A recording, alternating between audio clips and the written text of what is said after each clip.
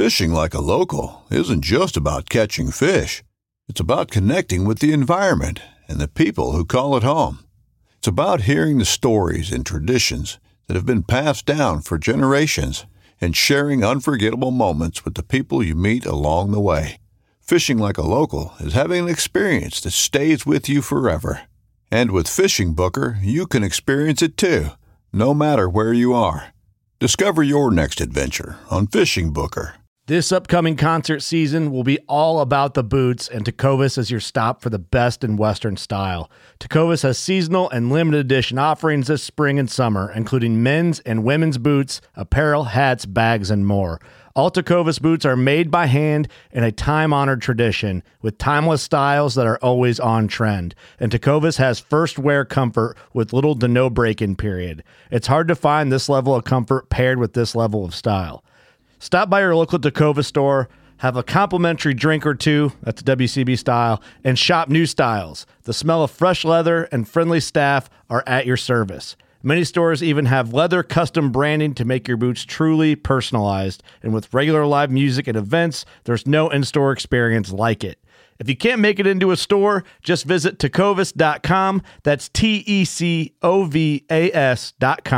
They offer free shipping on all boots, as well as free returns and exchanges, and ship right to your door. Go to tecovas.com and find your new favorite pair of boots today.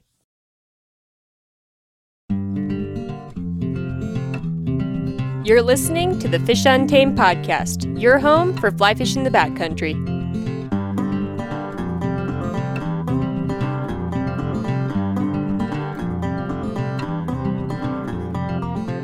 This is episode 81 with Barry DeCoke on all things leaders.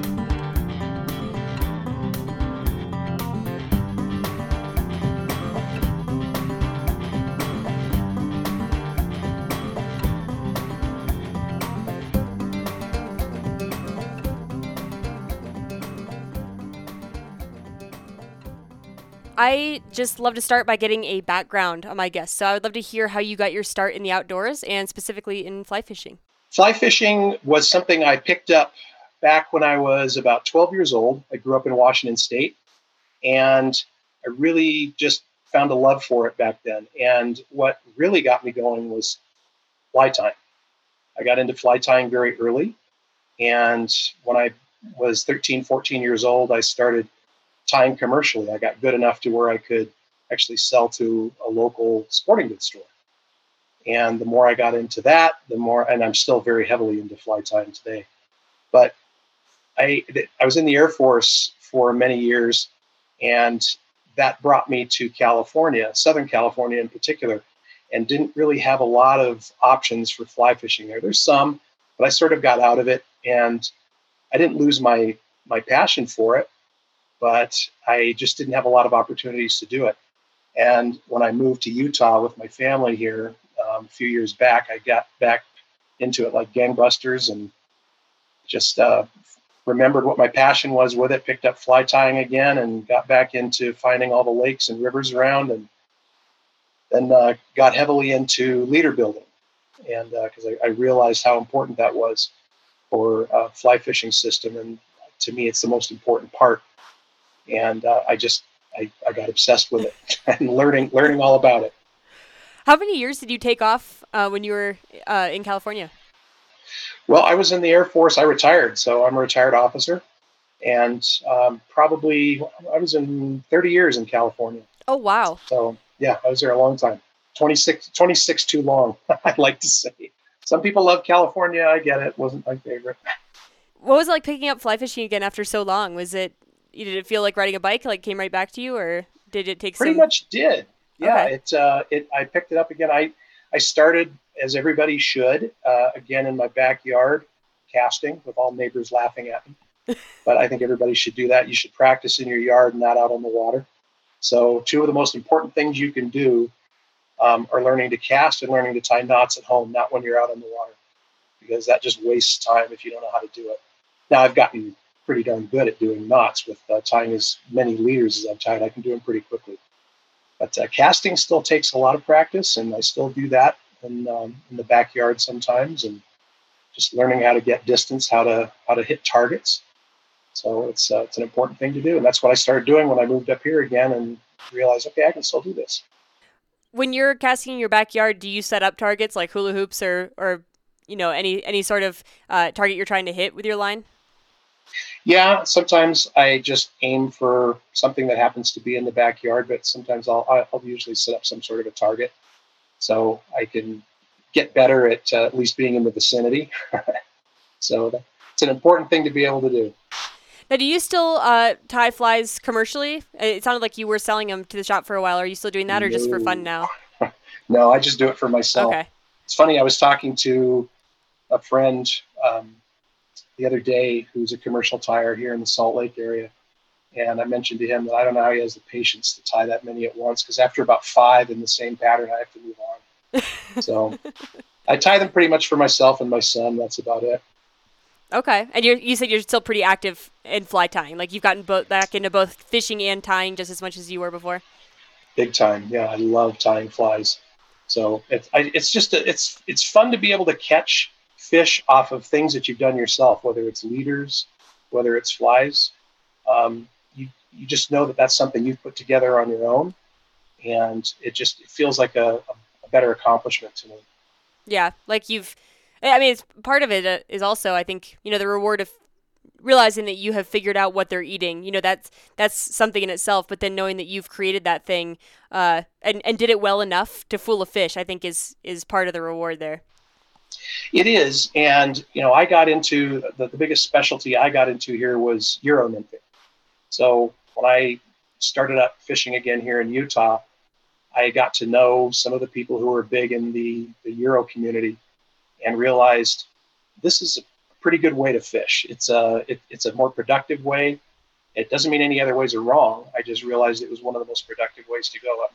Lance Egan, who you may know that name, he was one of the ones I started talking to. I realized that the system he was using, being on the USA fly fishing team, was very successful, and I followed him heavily and realized that was one of the things I wanted to learn how to do. And the more I've done it, the better I've gotten at it. So I tie all kinds of different leaders, but my primary focus is on Euro leaders, because I've done so many of them, and they're successful. They really work.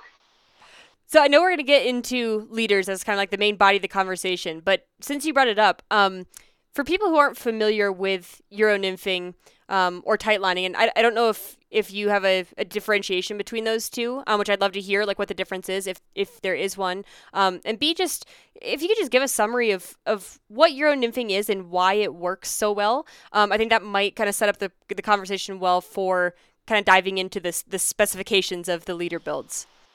Sure. Let's start first with something that people are probably more familiar with, and that's indicator fishing or indie fishing. People don't like to use the term bobber, but it's the little bubble that they put on the line there. So that people are typically very used to fishing that way when they're fishing under the water. And let's remember, it's really exciting to dry fly fish. Everybody loves to get that eat on top of the water. That's one of the most cool ways to catch a fish, seeing it hit the top and be able to reel that in. But primarily, fish are eating under the water. They're subsurface eaters. So when you are indicator fishing, one of the issues that you have with that is that from the indicator down, there's a bit of a hinge. So your indicator's sitting on the water. The rest of the leader and tippet coming off of that are not in a straight line with the rest of the line that you have coming from your rod. That leaves an ability for, if a fish strikes very gently, you might not see it. The benefits of Euro nymphing or tight lining is that you're in contact with those flies at all times. If you're doing it properly, you will see every little hesitation and strike that hits that fly, because there's no hinge in the system. So it creates a perfect line going from your rod all the way down to the flies, whether you have 1 or 2 or 3 on, and you're able to detect those strikes, and it's a lot more productive that way. And you asked the question of the difference between the term tight lining and Euro nymphing. Euro nymphing is something that started obviously in the European areas. Some people call it Czech nymphing. There's Polish nymphing, French nymphing. It's kind of all gotten encompassed into one term now called Euro. And it's primarily a heavy butt section of leader with a transition section and a cider. And then below that the cider is just usually about an 18 to 2 foot section of multicolored monofilament that you can see, and you hold it above the water when you're leading it on the river through a section. Tight lining it's all tight lining. Euro nymphing is that also, but the Euro nymphing thing came out of competition nymphing, and so there was a lot of rules that were associated with that. So if you just want to go straight tight lining, use longer leaders than the rules in the world fly fishing rules that apply to some of the people who are competition fishing. You can go beyond that and just go into what's called tight lining, and you can make extra long leaders over 30 feet if you want to do that, and add a lot of other things onto them that might not be allowed in competition fishing. So I do that too. I'm actually testing out some different types of leaders now that are just strictly tight lining and not just Euro, but they're called mono rigs. And once I test those long enough, I'm going to put that onto our site too, and be selling those soon. But I have a little bit more testing I want to do on them yet. When you say add things to the leader, what types of things are you talking about? Well, you can add on. You can do anything with Euro and tight lining. It's not just for nymphing. If you want, you can do dry dropper. You can use it for streamer fishing. You can do strictly dry fly if you want also. Can you cast as far? No, but it saves you having to carry a whole bunch of rods around, which I really like. I don't know if you've ever done that, but it's not fun to be packing a bunch of rods through brush and everything. So a lot of times you'll have a dry rod and then a nymph rod, but with a properly set up tight line system, you can just switch leaders if you want, or put a different tippet section on there that has a dry dropper system versus 2 nymphs, and you're good to go. You can fish that with one rod the whole day. Now, when you mentioned that the lack of indicator allows you to have a little bit more of a direct connection with the fish, it allows you to pick up on those subtle takes. I know every time is different when you go out fishing, but how many of these strikes are you getting? These subtle strikes that you think you probably wouldn't get with an indicator. Is it a lot? Is it, 1 or 2 every time you go out? Are there a lot of fish that are kind of subtly taking flies that aren't being seen from indicators? It's a really good question, and it's a continual learning process. When I started doing Euro and tightline, I know I was missing a whole bunch of fish that I thought were probably just rock chicks. And you have to be ready to constantly set, even if it is a rock chick. But if you do that, if you see any hesitation in that cider whatsoever, when you're leading a cider through a section, through a seam, whatever you happen to be doing, any little hesitation, the leader jumps one way or the other, even if it just moves something or moves one way that doesn't look correct. You set. You learn to just set. And that was a tough thing to do at first, because a lot of times when you set, you have to pull out of that seam and cast again, and you don't always want to do that. But you learn that's something you just have to do, because if anything down there could be a fish just rising up barely and just sucking that fly in, and they don't necessarily strike it hard. So it can be the most subtle take, and it may be a rock or it could be a fish. But I think you miss a lot more of those subtle takes with an indicator, because you just don't see them. Now, that doesn't mean that indicators aren't a good thing to use. There's times when I'm not bashing on them. I still use them. There's times when they're a great thing to use, especially in like really long, slow glides, clear water that happens to be a uniform depth, and one where fish would be really spooky. That's a good place to use an indicator, because it can get hard, especially after a long day of Euro nymphing, to keep that fly really steady. And if you're in still water, that fly moves unnaturally at all through the column, and fish just aren't going to take it. So the indicator keeps it steady. In regard to depth, how do you plan that? Because I feel like with an indicator, it's it's not an absolute science because the depth changes obviously, but there's the rules of thumb, 1.5 times the water depth or something like that. When you are tight lining, how do you know exactly how low to get it? Are you kind of just holding the rod in a way that the flies are sometimes ticking bottom, or how do you control the depth and know that you're at the right depth? Exactly. Another good question. And one of the beauties of the tight line system is that you're not stuck to wherever you happen to set that indie on your line. If you set it at, let's say, 1.5 times the depth, that's where you're going to be with every cast. With a tight line or Euro system, you can adjust that depth on cue wherever you want to do it, because you still are going to have to set your tippet length to about what you think you're fishing. If you're fishing a really shallow section or a really deep section, but you can adjust. Like if you're going over a shelf, which you can't do with an indicator, if you're going over a shelf, you can hold your sighter up, let's say a foot off the water, and as you go over that shelf, you can drop it down.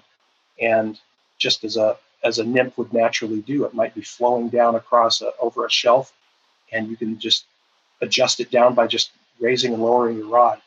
So it's a really, really handy system to use for that too, because it makes you so versatile. You don't have to be constantly pulling in your line, adjusting your indicator further up or further down the leader. You could just do it by raising or lowering your rod. And what lets you know that you're at the right depth if you can't see your flies? Is it just when you start to kind of feel the bottom on your bottom fly, occasionally ticking rocks? Yeah, exactly. You want to be down there. You want to get down quick. I mean, that's one of the things that's really important with Euro is on that cast, however you happen to be casting, whether it's tuck cast or whatever, you want those flies to get down there fast so you're getting the most out of a drift. And you want to be ticking bottom just barely. So if you're ticking too much, you're going to be hanging up and losing flies, which you don't want to do. But again, that's one of the beauties of Euro is that you can be down at whatever depth you want to be just with 1 leader and making no changes other than just using your arm to raise and lower that rod. So I have to know, what got you obsessed with leaders? Because even you mentioned before we started that leaders aren't the sexiest thing, but you seem to have become like a leader nut, if you will. What got you so interested in them? Well, anybody who knows me, especially my family, will tell you that I get obsessed about weird things. So whether it's fly tying, whether it's running, which is another thing from my past that I was heavily into for a while, I get obsessed with things and I focus on them heavily. So one thing I realized is that if I can make something myself, I like to do it. Mm-hmm. So that's like flies. I can tie them. I do a pretty good job with it. Same thing with leaders. I thought, well, I could go buy these or I could just make them myself. So I started doing that just for my own thing. And the more I did it, the more I got better at tying knots, the more I started playing around with it, realizing I could make leaders for exactly the water I was fishing, the type of places I was going. I didn't have to rely on somebody else making these. I could make them for myself and adjust them and tweak them the way I wanted to. And I got good enough at it to where I realized, hey, I can make a small side business out of this. So, and it's gotten pretty successful. So I do a pretty good bit of side business with these leaders. So got a few commercial places I'm selling to, and a lot of just return customers too. So tell me, this might be a good time to jump into the benefits of having a custom leader. I think most people are probably familiar with store-bought tapered leaders. And most likely, if they're familiar with that, they're familiar with rebuilding those when they break, but often not with much. They're not building them deliberately to match certain specifications. It's, okay, my tapered leader broke up to where it's, 3X, so I'm going to build some 4X, 5X, 6X sections back down to basically remake this tapered leader that I bought. But there's not a lot of science going into it. It's just, guess and check. What are the benefits of really crafting a custom leader or buying a crafted custom leader versus the standard tapered 9-foot 5X leader that you'd see at any fly shop? Sure. Well, with that, the only thing I've really been talking about so far have been Euro leaders. Okay. I also do a lot of Stillwater leaders too. That's the Castmax line we've got. And one of the biggest benefits of the dry fly leaders that I build is they are they're S curve. They when you cast them, they flow into S curves rather than just a straight line. So they're called slack line. And one of the benefits of that, especially when you're on a river, is that it aids not only in less mending because you've got these little S curves in the leader when it goes out, and allows you to get a better drift. So if you're casting upstream, you've got that leader coming at you. You don't want it tight. If it's tight, you're getting a really lousy drift. You want that to have a lot of slack in it, and particularly a lot of curves. And that's one of the benefits of building a custom type leader that will do that when you cast it, if you cast it properly.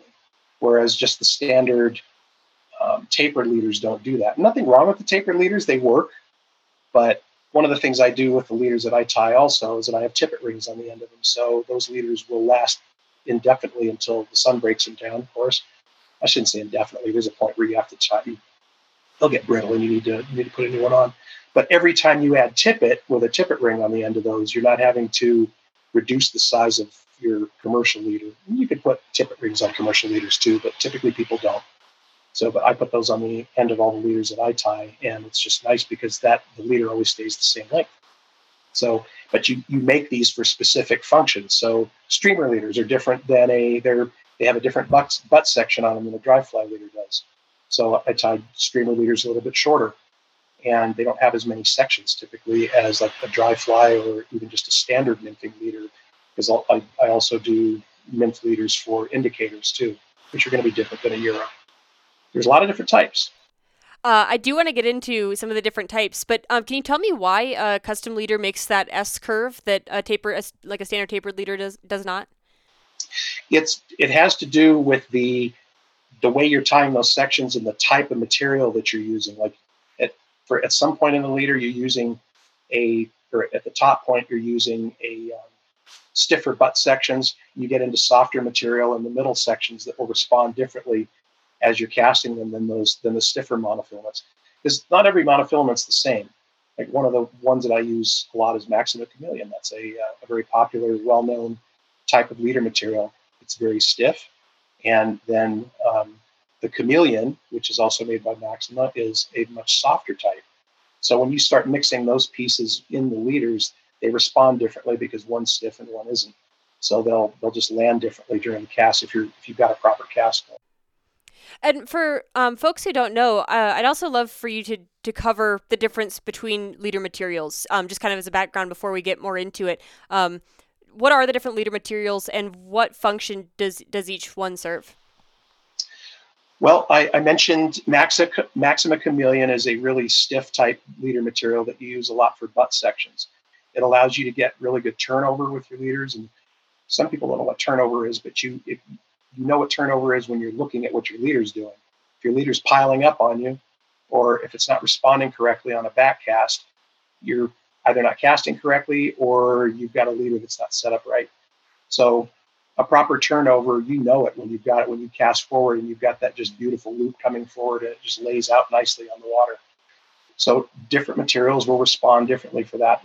You want a stiff butt section and you want a softer forward or transition section in leaders. Tippet is also super important too. Like I'm a firm believer in any nymphing system that I use, I prefer fluorocarbon tippet. And some people say, why should I spend so much money on fluorocarbon? You don't have to. You'll be successful if you go out there with nylon material, but fluoro is stronger for the same diameter. It will braid less. So to me, a few cents more for a really good type of tippet or really quality tippet material is well worth it. It's not worth losing a fish over. So it's important to have even good tippet material, not just going out and buying some spinning rod, 3X, 4X, 5X material and throwing it on the end. It's not going to last as long, and you're probably going to lose more fish that way. Now, do you also believe that fluorocarbon is, that it sinks and it's supposed to be harder for the fish to see underwater? Like, do you subscribe to any of that, or are you only using fluoro as your nymphing material just because it's more abrasion resistant? And I'd love to hear about nylon as well, and like when that would be a good choice. I honestly don't have a lot of experience one way or the other on the visibility part of it. I know Devin Olson, who is one of the people I've followed for a long time, along with Lance in the Euro community, has said that he's done some underwater studies and noticed that he didn't see really any difference in visibility. So that's a really good question. I know some people do bring that up, but I think it's more of an issue of for the same diameter, you're going to have a better strength to diameter ratio with fluoro. And if you're trying to get down deep, you want the least diameter possible. So if you've got 6X material or 5X material that you're using that is a smaller diameter than, say, a nylon, and there's a difference between nylon and fluoro, you're going to sink faster. And that's what you want. You want to get down to depth as soon as possible because those currents under the water are moving at different speeds than the surface. And you need as little resistance as possible to get those things down. So there's at least the least amount of conflicts between currents that are being affected by the line that you've cast out there. Now, do you use nylon for your dry fly leaders, or do you have a place for nylon? Yeah, I use nylon sometimes. A lot of times it's because it's the first thing that I find on because my eyes aren't so great. So sometimes I'm just looking I'm trying to find 5X or something. I go, well, there's 5X of it's nylon. That's okay. I'll just use it. But typically I use fluoro for just about everything, but there's times I use nylon, not for any specific reasons. But I guess I'm not as concerned with using fluoro when I'm fishing higher, larger diameters like 3X or 4X. Okay. Sometimes I don't care as much. But if you're fishing toothy fish, it's a good reason to use fluoro because, again, it's less. It'll abrade less, so you're not going to lose as many if they have to be breaking you off from rough teeth. And now, can you explain poly leaders to me? I've never used one, but I hear them referenced a lot, and I'm actually not really familiar with what a poly leader is. Poly leaders, I'm not familiar. Oh, really? Okay, so maybe it's not just me. No. I hear them referenced a lot in the context of like sinking. They sink fast, but maybe I'll need to just do some Googling myself. Yeah, no, it's not something I'm familiar with. I strictly am just nylon or fluorocarbon, so that's all I'm familiar with. There's other types too. There's braided leaders too, which I don't use those. A lot of people are really into, especially dry fly guys who are into dry fly fishing, use braided leaders. I don't. That's not something I'm a fan of, but they work for some people. So. And describe a braided leader and why? Like, do you know why people choose them?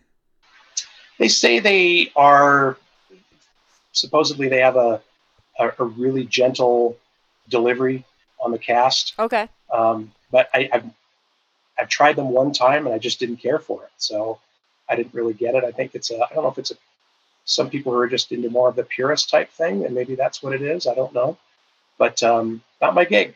So it makes me feel better to know that the leader guy just sticks to fluoro nylon like I do, and hasn't bothered to dive into all these other like niche topics. So no.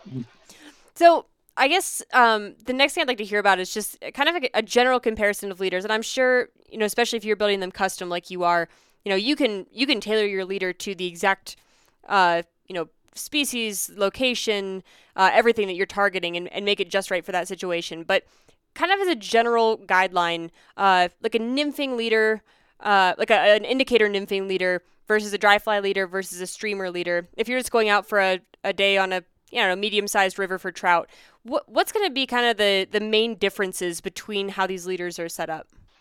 So are you talking non-Euro? So just standard leaders? If you'd like to go into tightline or Euro nymphing as well in this comparison, feel free to. One thing with you can use a dry fly leader, a custom dry fly leader, kind of interchangeably for indicator nymphing also. Not a whole bunch of difference between those, at least in the ones that I tie. So sometimes I'll just use the same one. But the nymphing leaders typically are going to be a little more stiff than the dry fly leaders are. But the streamers for sure are shorter. Like I tie most of my streamer leaders for an average, like a 9-foot 5-weight rod that a lot of people just tend to use. I'll tie those in like 7.5 foot lengths. So they're not going to work for dry fly fishing as much as they do for streamers. And so there's different ways to tie them depending on what you're going to be using them for. If you're throwing really big streamers, you're going to be tying a type of leader that's going to have a different butt section on it than you would be if you were throwing really small ones, because you need it to turn over properly. And you can tell if you go throw a really huge fly on the end of a leader that's just not meant for it. Maybe you've done this before.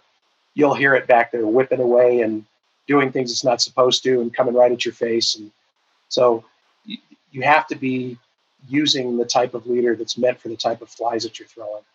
So whether it's 18 to 20s or whether you're throwing 10 to 12s. When you need mealtime inspiration, it's worth shopping Kroger, where you'll find over 30,000 mouth-watering choices that excite your inner foodie. And no matter what tasty choice you make, you'll enjoy our everyday low prices, plus extra ways to save, like digital coupons worth over $600 each week. You can also save up to $1 off per gallon at the pump with fuel points. More savings and more inspiring flavors make shopping Kroger worth it every time. Kroger, fresh for everyone. Fuel restrictions apply. And then how about like a tight line? How would that compare to what sounds like a streamer leader versus a indicator / dry fly leader? How's a tight line leader going to be a little bit different? Well, like one of the things that I do I've got 3 main Euro leaders that I tie. Okay. And one is the standard one for people who are just learning. It's a thicker type leader. It's going to have more sag, which you don't want, but it's going to have more sag coming back to the rod because it's a heavier butt section, but it's easier to see and it's easier to cast. So people that are learning Euro, that's the one I recommend people use. Those are usually anywhere from about 18 to 21 feet. And you're generally not going to have, even though they make Euro fly line, for the most part, if you're using a long enough leader, that fly line doesn't even come out of the guides. Unless you're really trying to fish a long ways away, but then sometimes that you can be losing contact and also losing your ability to have a really, really good drift. So I like to try to stay as close as I can. But then there's 2 other types too. There's the thin and then the micro thin. And I'm also developing now a nano micro one. So it's going to be even smaller. I'm testing that one out now and we'll see how it works. So, but the smaller diameter you have in Euro, the thinner that leader is, the thinner the sighter is, the more sensitive it is. Harder it is to cast, but you really get a lot of sensitivity with it and get way better drifts because you're not getting that sag. The sag happens, like if you're out fishing an indicator rig with just say a standard 9-foot 5-weight line, you'll notice that fly line is pulling your indicator back towards the rod. That's creating a not good drift. It's creating an unnatural drift of those flies into there. You want those flies to appear exactly as the fish are going to see them. And that is with a nymph, whatever it happens to be doing in whatever stage it is, it's going to be flowing naturally in the water. That's what you're trying to imitate as much as you can. You don't want it going faster than the current. For the most part, there's times you'll do that, but for the most part, you want it to drift naturally in the current as a bug would. And the easiest way to do that is with a system, which Euro is the best that I've found for that doesn't create negative drag in there and create unnatural drifts. When you say you're developing this new, you call it the nano leader? I haven't decided exactly what I'm going to call it yet, but I've already used micro, so now I've got to go to something even smaller than that. So ultra micro, nano micro, I don't know. So, but it's going to be really, really thin sighter. So pretty much something where you have to use 6X below that and nothing else. So, and if you fish 6X, that can be tough sometimes, depending if you catch something on the youth. Sometimes you have to baby it on 6 or even 7X. So 5 and 6X are pretty much what I stick with when I'm fishing Euro. Okay. What I was kind of wondering is, like, when you say you're developing it, what is the process like of you developing a new leader? So what I'll do is I tie up various versions of them, and then I will just test them out. I don't want to sell anything that I haven't tested yet that I don't know that it works. So I'll tie up different butt section lengths, different transition section lengths. And real quick, on a Euro leader, your butt section is the really long piece. That is anywhere from just the butt section is anywhere from probably 13 feet to maybe 18 feet long. And then there's a transition section that's about 3 feet, and then about 2 feet of cider material. So if I'm going to go to a really, really thin type of leader, I need to know that that's going to be able to cast well. And that can be tough to cast in the wind, those really thin ones. So it's because they just get thrown around a lot in the wind. But I want to be able to tell people that if you're going to fish this, it's going to work really well. It's going to be sensitive, and you're going to find it even better than the micro. So, the testing process, I usually take a few months doing that, of just going out to different rivers and seeing what I think of them, and make tweaks and changes to them, and then we'll put them on the market. And I know, because you sell these leaders, obviously, that, I want people to come and buy these leaders from you, and maybe give these custom ones a try over a store-bought leader. But if someone's trying to build their own leader but isn't sure where to start, do you have any resources on your website or somewhere you would point someone to if they're like, hey, I'd like to try making my own instead of going and getting the tapered leader like I always do? Is there a process to doing this? Absolutely. There's 3 books that to me are like the main. If anybody's into nymphing and Euro nymphing at all, 3 main books. One of those is Dynamic Nymphing by George Daniel. So that's one that's really a really important book. The other one is Tactical Fly Fishing by Devin Olson. And the other one is Trout Tactics. And this one is probably one of the most important books there is out there. Everybody should own this one. Trout Tactics by George Humphreys. He is the master and the original tightline nympher from Pennsylvania. And I think he's 96 now, still kicking around, and still he's just one of the original masters of tightline. And so do these books kind of spell out how you would go about setting your leader up for whatever situation you're... They do. Okay. Yep. A lot of them have that in there. Those are how I started, and then tweaked my designs from there. So the Tactical Fly Fishing, Devin Olson's book, has a lot of different leader formulas in it. Problem is for somebody who isn't doing it all the time, you got to have a lot of material, and that can get expensive. So sometimes it's worth just going ahead and buying them, unless you're going to be building a lot of them.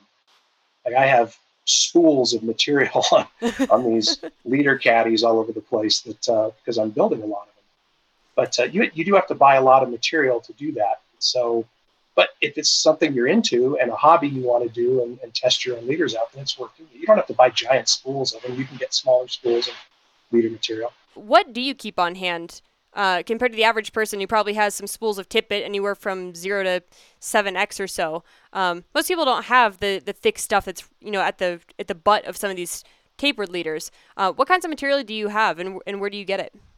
Well, you can order smaller spools of them, which for the person who's not doing it commercially, that's what you're going to want to do. Okay. But I keep everything from 25 pound on down, and just depending on the types of leaders that I'm tying. So I've got spools of 25, 20, 18, 15, 10, 12, going all the way down. So I can build pretty much anything. And for tippet, I have everything from pretty much 0x on down. Okay. So, but the leaders aren't sold with tippet. So the tippet's just kind of for my own personal use. Tippets for people add tippet for depending on their own applications. One thing I wanted to add, though, that we were talking about books a minute ago, mm-hmm. another couple of really, really good resources, which I recommend for anybody, if they're videos. And one is Modern Nymphing and Modern Nymphing Elevated. And those are by Lance Egan and Devin Olson. Excellent videos. They're just a great resource to go back and look at over and over again, not only teaching you about Euro and other types of nymphing, but it teaches you a lot of the steps if you're wanting to build your own. That's another good way to do it. But back what you were asking on materials, you can buy spools that just have 30 meters on them of material. You can get them on Amazon. So you just go in and just order them on there if you want to, or go into your local sporting goods places or your local fly shop and get them too. You don't have to get huge spools of these things. You can get enough just to do your own personal leaders if you want to do that. Okay. And let's say, I guess the resources you've given have kind of been where someone would start if they want to kind of follow, I would say maybe more of a recipe, the same way you might learn to tie a fly. And I guess this maybe goes back to you designing your own leaders, but is the recommendation for someone who wants to just kind of play around is just to try things and then cast them and see how their fly responds to that? Yeah. There's no reason to reinvent the wheel. Mm-hmm. There's enough people out there who have been studying this for years, and some of those resources we already mentioned. So start there. That's the best thing to do. Okay. And one of the most important things too, because you don't want to be, again, tying these things out on the water. Practice your knots at home. And that goes for not only tying on flies, but for tying leaders. Like I can do blood knots with line in my sleep. I tie so many of those things. So you want to be able to tie those things quickly, not only for tying tippet on, but if you want to tie on a new leader, and that's a good point to make too. A lot of people, welded loops. The welded loops on the end of a fly line are a thing that either some people don't care, other people can't stand them. One thing I don't like is a loop-to-loop connection. I absolutely hate those. And a loop-to-loop connection is when you have a welded loop, or not a welded loop, but a perfection loop on the end of a leader that you, like when you buy a leader, and then you just loop that through the fly line, and you have that big ugly mess on the end that catches in your guides, and everybody hates that. So a really good thing that you can do is you can still go ahead and leave that loop on your fly line, but clip that perfection loop off your leader and attach it to the fly line just using the clinch knot. It'll make for a way smoother transition through your guides than having that big ugly loop-to-loop thing. So I do that for almost all my leaders now because it's really fast. Because you probably know how cumbersome it is to do needle knots and all that. It's kind of a pain. So yeah, so not or needle, but nail knots. Right. That's interesting you say that because I've gone back and forth between I used to clip mine off and do a clinch knot to the welded loop. I have also gotten fly lines that didn't have a welded loop and have gone the nail knot route. I've also more often gotten a line that doesn't have a welded loop. I add the little bit of heavy mono on the end of it and just done the loop-to-loop connection, like made my own welded loop, if you will, nail knot the piece of heavy mono to the end of the fly line and create my own welded loop with a perfection loop. But I usually do the loop-to-loop connection for myself. I don't get that bothered. I just try to keep my fly line at the end of my rod. But it sounds like you are often using leaders that are so long that there's no option to not have or maybe I'm saying that wrong. You might have to have some leader back through the tip of your rod. Is that the case? Well, no, and actually that brings up an interesting point too. I don't really know what people's aversion is to knotted leaders. You'll hear this all the time. If I buy a custom leader that has knots in it, it's going to bump through my guides. How often are you pulling anything other than your fly line back up through the guides? It just, unless you're reeling it in at the end of the day, for the most part, that's out of the guides all the time. So you're not even reeling it up. So because a leader is the length of the rod at least, typically. Well, I'm thinking of the 30-foot leader that you mentioned earlier. There's no way that's all out the end of your guides. No, it's not. But the fact is the butt section is so long that you've got no knots. So the butt section of those leaders, if I'm using a 20, 25-foot leader, that butt section is 18, 19 feet long.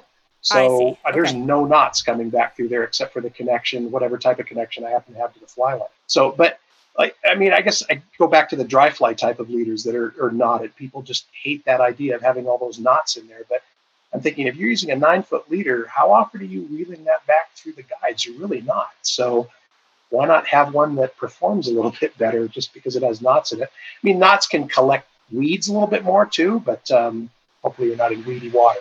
Yeah, I definitely agree with you there. I try to make a point to always keep a certain amount of fly line at the end of my rod, just for the convenience too of, if I put my rod tip in the air, that everything doesn't come piling back down through. Like, it's just more convenient to have a little bit of fly line out the end of your rod and not pull that back through until you're ready to be done for the day.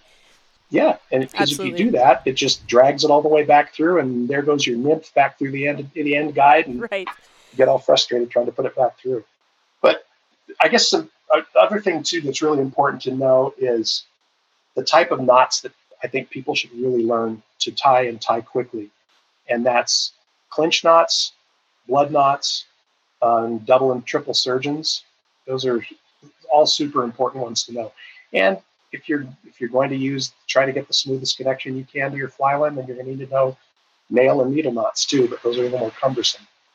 So I tend to use leaders where I'm having them pretty dedicated and not trying to swap them out too much. So I usually will, if it's dedicated, I'll have it on with a nail knot. But if it's one where I'm going to swap it, I just use a clinch to the loop. Okay. So yeah, you beat me to this. I was going to ask you I assume I know what your answer is going to be, but what knot is your preferred for line-to-line connections? Like when do you use a blood knot versus when do you use a double or triple surgeons? Blood knots are good if you don't have a really large differentiation between diameters. If you are going down too much in diameter, the blood knot's not going to work well. So you can't drop down too much. That's why you have to do transitions when you're building leaders. If you try to go from like a 0x down to a 5x, it's not going to work. Right. It's going to make a big, ugly mess. So blood knots are good for when you don't have large transitions between sections. Where you use double and triple surgeons knots is when you're doing on your tippet, like if you're tying on a tag, say 18 inches to 2 feet above your point fly being the bottom fly, and you want to tie on a tag, then you're going to use double and triple surgeons knots. And those can be cumbersome for some people to tie. I mean, it's funny. I have sometimes the toughest time with fluoro versus nylon, tying those darn double surgeons knots or triple surgeons knots. So I get that first loop going through. I don't know what it is with fluoro, but it just gives me a hard time sometimes when I'm tying a double or triple surgeons. And why the surgeon's knot for the tag end instead of a tag end of a blood knot? You mean having a blood knot in there and then just bumping it, just tying a tag against it? No, I guess I'm saying, say you want to have a fly coming off a tag end. A surgeon's knot produces tag ends, and so does a blood knot. So why would you prefer a surgeon's knot to produce that tag end to tie your fly on instead of the tag end off a blood knot? So I think it's stronger. Okay. In a tippet section to have that on there. I like the way it lies better. One thing that's important too is that you know how your tags get shorter and shorter and you got to replace them. Mm-hmm. One thing that you do there, or what I do is once that original tag that you put on there with a double or triple surgeons, once it gets too short, clip it off. Then you tie a new tag on above it using a clinch knot. Just go around the line, use a clinch knot, and then just slide it down against Yeah. Never heard that before. It's a stopper knot at that point. Totally works. I will have to give that a try. I don't tie a lot of flies on tag ends, but I'm so intrigued by this that I might have to just play around with it, and I'm sure I'll break flies off early enough to give it a try. It's just great because that way you're not having to fiddle around with putting on another double or triple surgeons. You can just throw on that clinch and slide it down against the old double surgeons knot, and there's your new tag. Now, what do you consider a big enough jump between diameters to require something like a surgeon's knot over a blood knot? You said, the blood knot works better with more similar diameter tippets, but is it, 3x to 5x? Is that too far? Where's that line?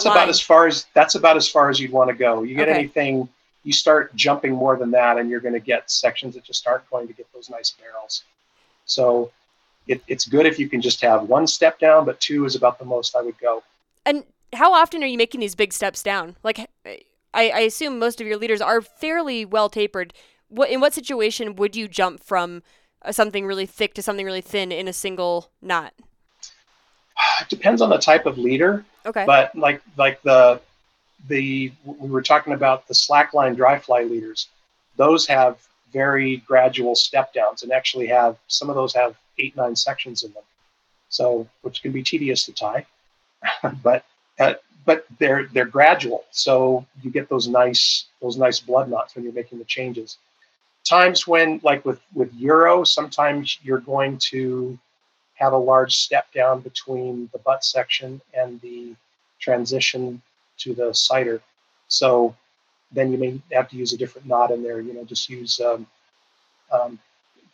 triple surgeons in there if you need to. You can always use that. So that isn't anything I would use to tie on a sighter. But So you can go a little bit more than two, like you mentioned, going from a 5 to a 3x. You can jump it up a little bit more than that if you have to. You just have to be really careful about how you cinch those knots down. Because I've had to do that when tying on ciders that are a little bit more thin in diameter than the rest of the butt section of the leader. And sometimes the knot doesn't look that good, so you clip it off and redo it and just sort of coax it. Sometimes you have to do a little bit of coaxing to make it work. Are you as much of a knot enthusiast when it comes to line to fly connections, or are you a clinch knot for everything and you focus more of your knot attention on the leader, since that's kind of where your focus is? Pretty much, except for streamers. If I'm tying on streamers, I'll use streamer loops. Okay. Because I want those streamers to, if that's what you're getting at. But yeah, that's kind of what I was wondering. I want those streamers to, and I shouldn't say I always do that. I generally do, especially if I'm using bait fish type patterns or something like that. I want those things to flow. Mm-hmm. So now those are also going to use up bigger chunks of your leader when you do that. So you have to, or your tippet, I should say. So you're going to be changing tippet more often. But it gives such a better action to streamers and even wet flies. Sometimes you want those for wet flies too. And what's your preferred loop knot? You mean when I'm doing a streamer loop? Yeah, do you do a non-slip mono, or do you have a specific loop knot that you? Okay. The non-slip mono is the one I generally use. So it just goes exactly where you're wanting to put it. I don't like to make giant loops. Mm-hmm. So but you can kind of direct it pretty quickly and know the size that it's going to be when you're tying it. So that's why I like that non-slip monos. And then for all other flies, are you a clinch knot guy, or do you have any other special knot that you like for line to fly? I always use clinch. Okay. Clinch for everything else, pretty much. Yep. I can tie them fast. It's half a blood knot, so I can do it pretty quickly. I see those charts where it goes through all the different various knots, and it says, the breaking. I don't know what the word for it, like the integrity, basically, like it, it's 100%, or it fails faster than the line. And yeah, I know what you're talking about. I know those are probably valid, but at the end of the day, I feel like if my clinch knot fails, it's generally because I didn't tie it well enough, not because I would have been saved by tying a better knot. I feel like at that point it comes down to, if you can skillfully tie your clinch knot and you can skillfully play a fish, you should be fine. And I haven't put a lot of weight into learning all the different knots when the clinch knot is so fast and easy, and when I tie it well, it holds. And I think I'm usually the problem if it doesn't. I agree. I have no problem with that. And I need to back up. There's one place where I'll use a different knot there, and that's with tippet rings. Okay. I will usually use a uni knot for tippet rings. And that's because sometimes when cinching down on a tippet ring, because they're so small, sometimes I notice it can affect the integrity of the tippet or the end of the leader, like flattening it out, which I know is making that less strong if I'm using a clinch knot. Now, I guess I should go back. You could use the clinch knot and you could pull the tag end instead of just pulling the business end of it.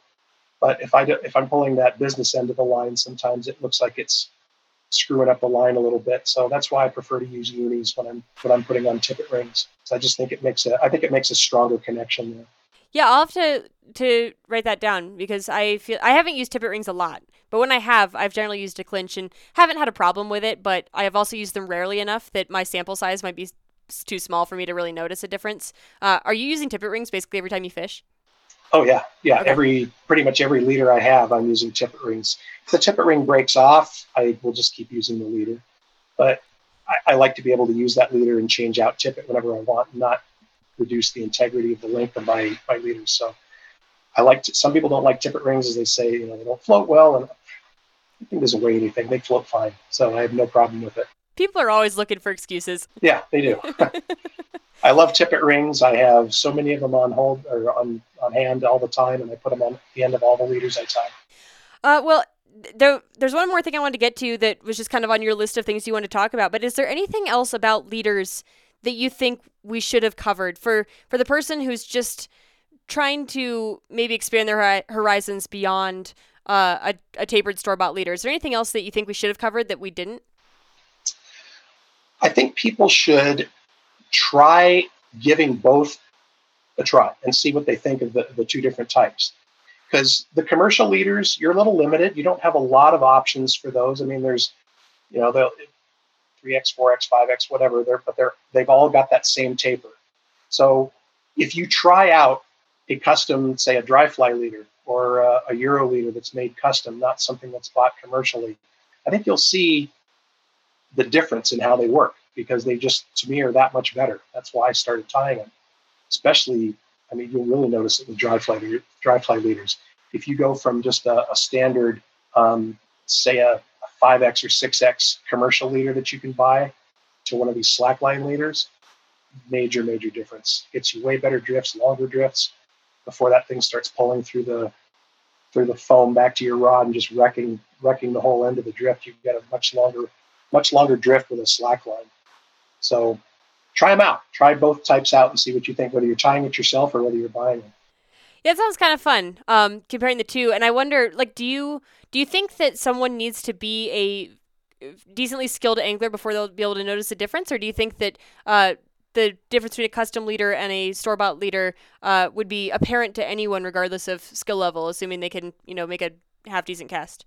I think people who are more experienced probably would notice the difference a little bit more, but I caveat that a little bit with a leader that's designed properly is going to cast really nicely too. So that may help the person who's learning to cast a little bit better. If you're not going to get those spaghetti piles maybe as much as you would with a commercial type leader.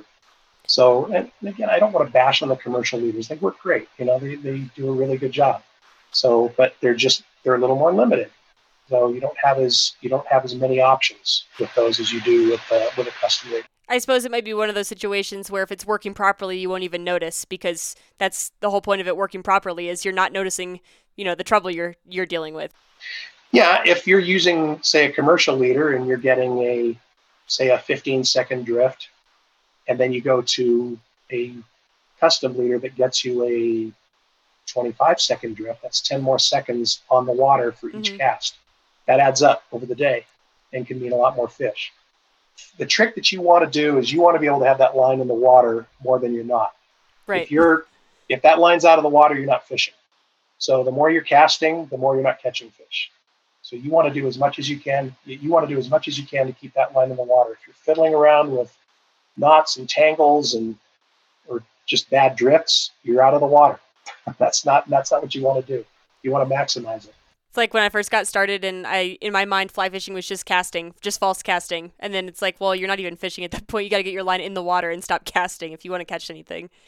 Yeah. And of course you want to be able to do that if you're, drying a fly off or something. But yeah, you'll see people out there they're on the side and they're false casting like 10 times. And you're thinking, what are they doing?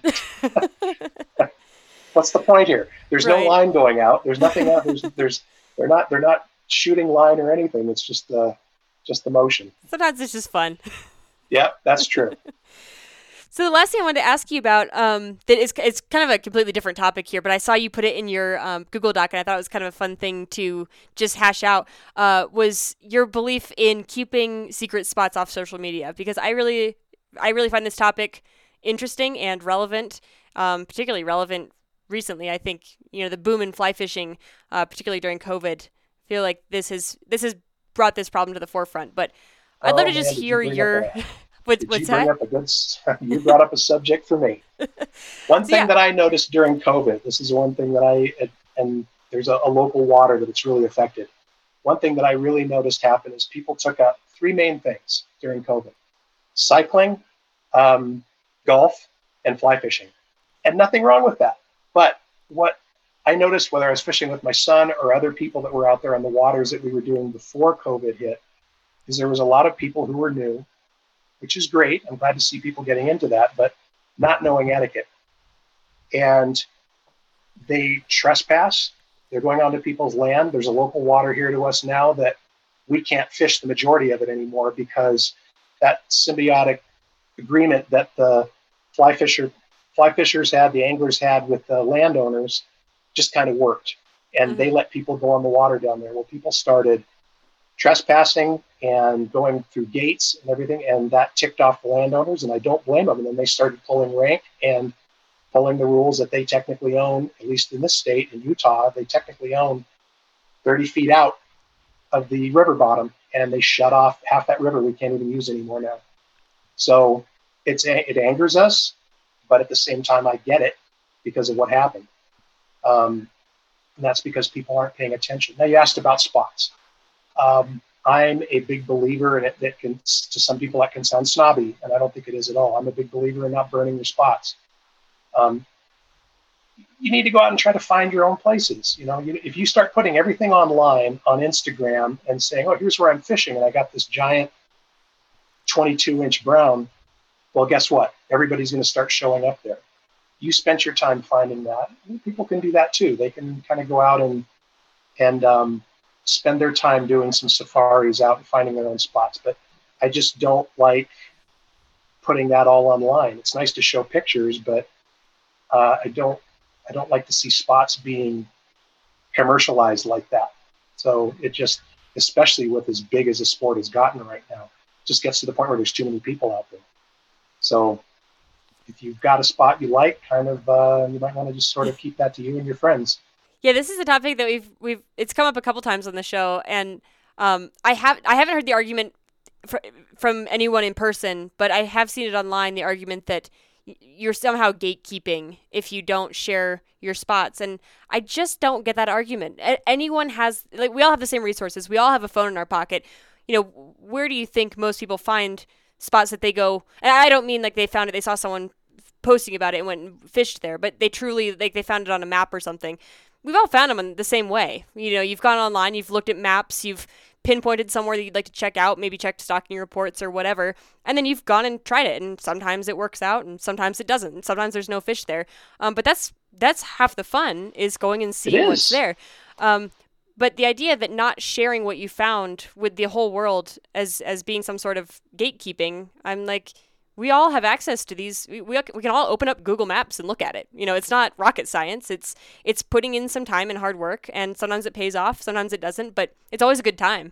Yeah, and I think if you put that time in to find those spots, you're more apt to not be giving them up to the world. And again, I don't think it's a snobby thing. I think it's just one of those things that we're protecting resources and keeping them from getting over commercialized. Absolutely. I've seen it happen to too many places around here, that some places I just don't even like to fish anymore, because it's particular river sections that are very popular out here. You go out and just loaded with people on Fridays and Saturdays. So I think it's an important thing to go do that work on your own. Or if you don't like to, you can always pull up that wonderful Fish Brain app, which I don't particularly like, but people use it, and a lot of people like to post, "Hey, I caught giant fish here," and then guess what? Next time you go out there, you're gonna have 40 people there. So, my 2 cents. I think it's also nice to remember that there are some places that I feel like have already been sacrificed to the fly fishing gods in a way where there are spots that are not a secret. And so it's not really harming them to say that you were fishing the, fill in the blank popular water that, sure, millions of people know about. I don't care if someone says that they were fishing the South Platte. Everyone knows about it. It's not a secret. But I think there's a difference between promoting these places, which, I think that's a good thing. I think it's good that there are places that someone's just getting into it. They don't know where to start, that they're not turned off to picking up the sport just because they're not sure where to go. There's some places that you can Google and easily find a good place to go, and I think it's good that we have those.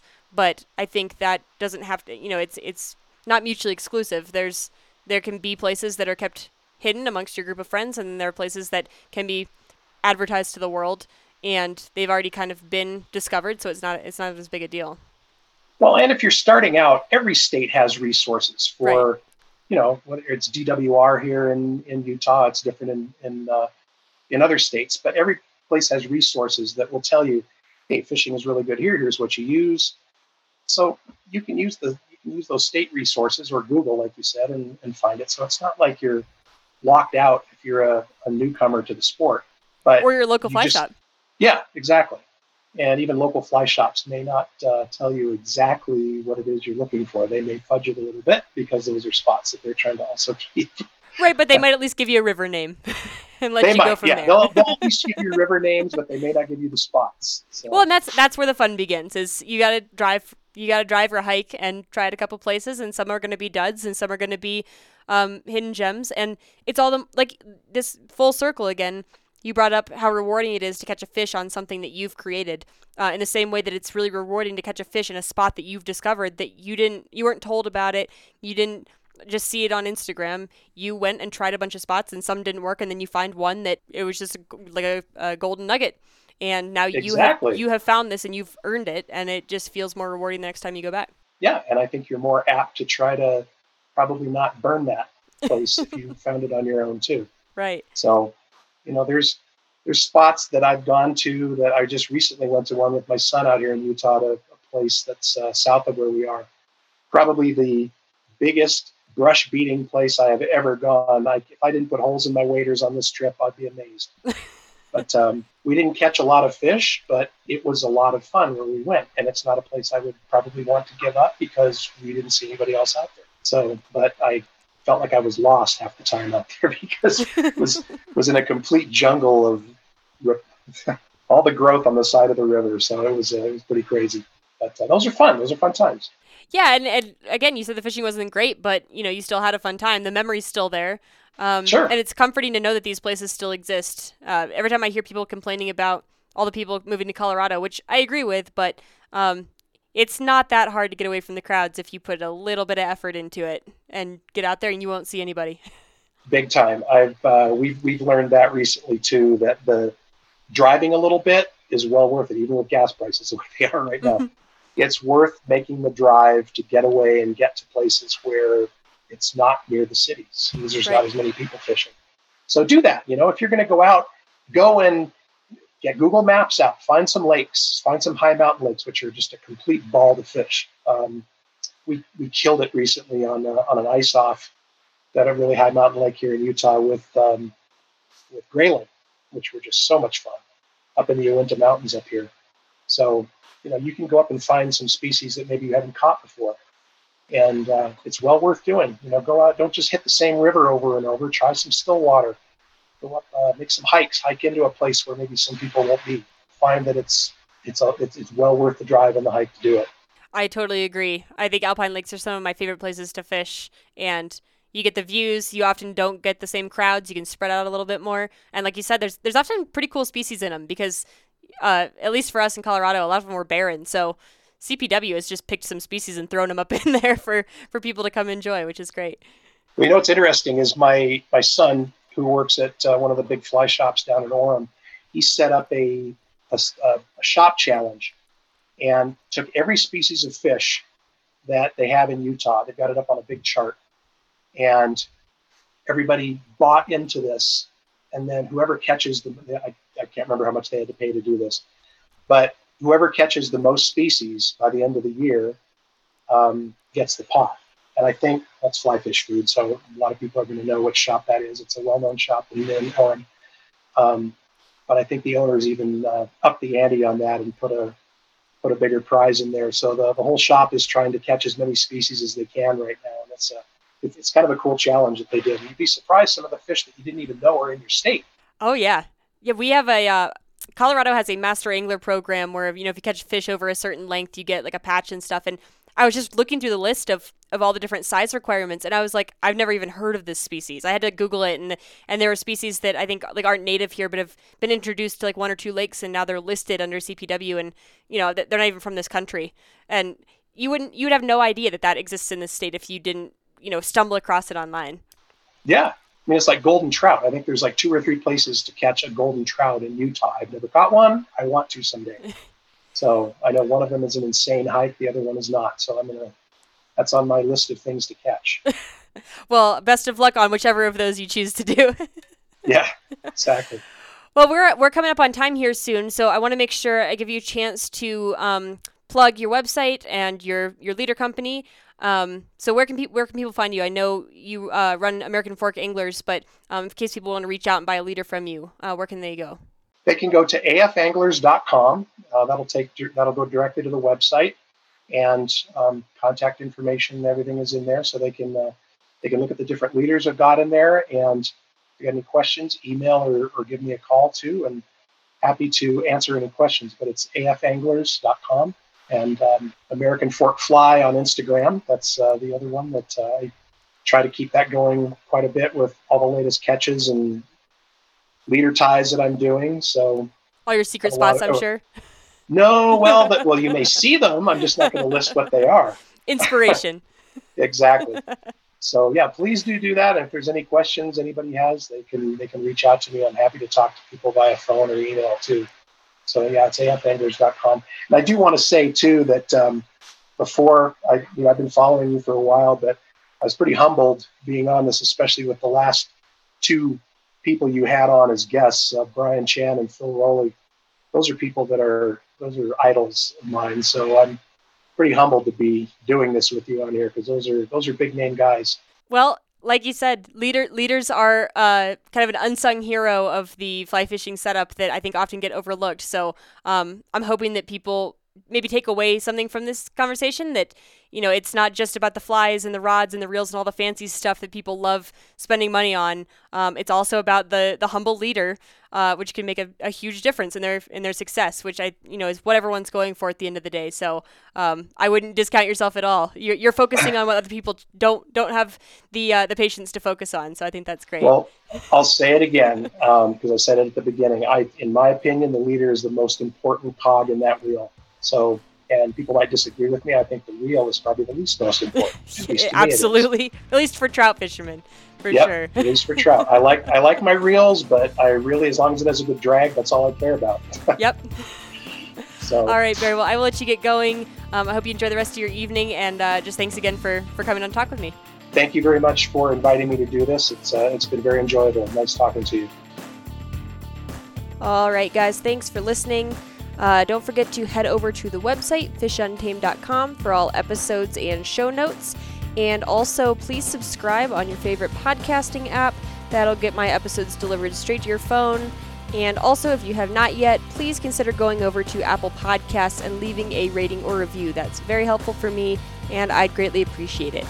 Other than that, thank you guys again for listening, and I will be back in 2 weeks. Bye, everybody.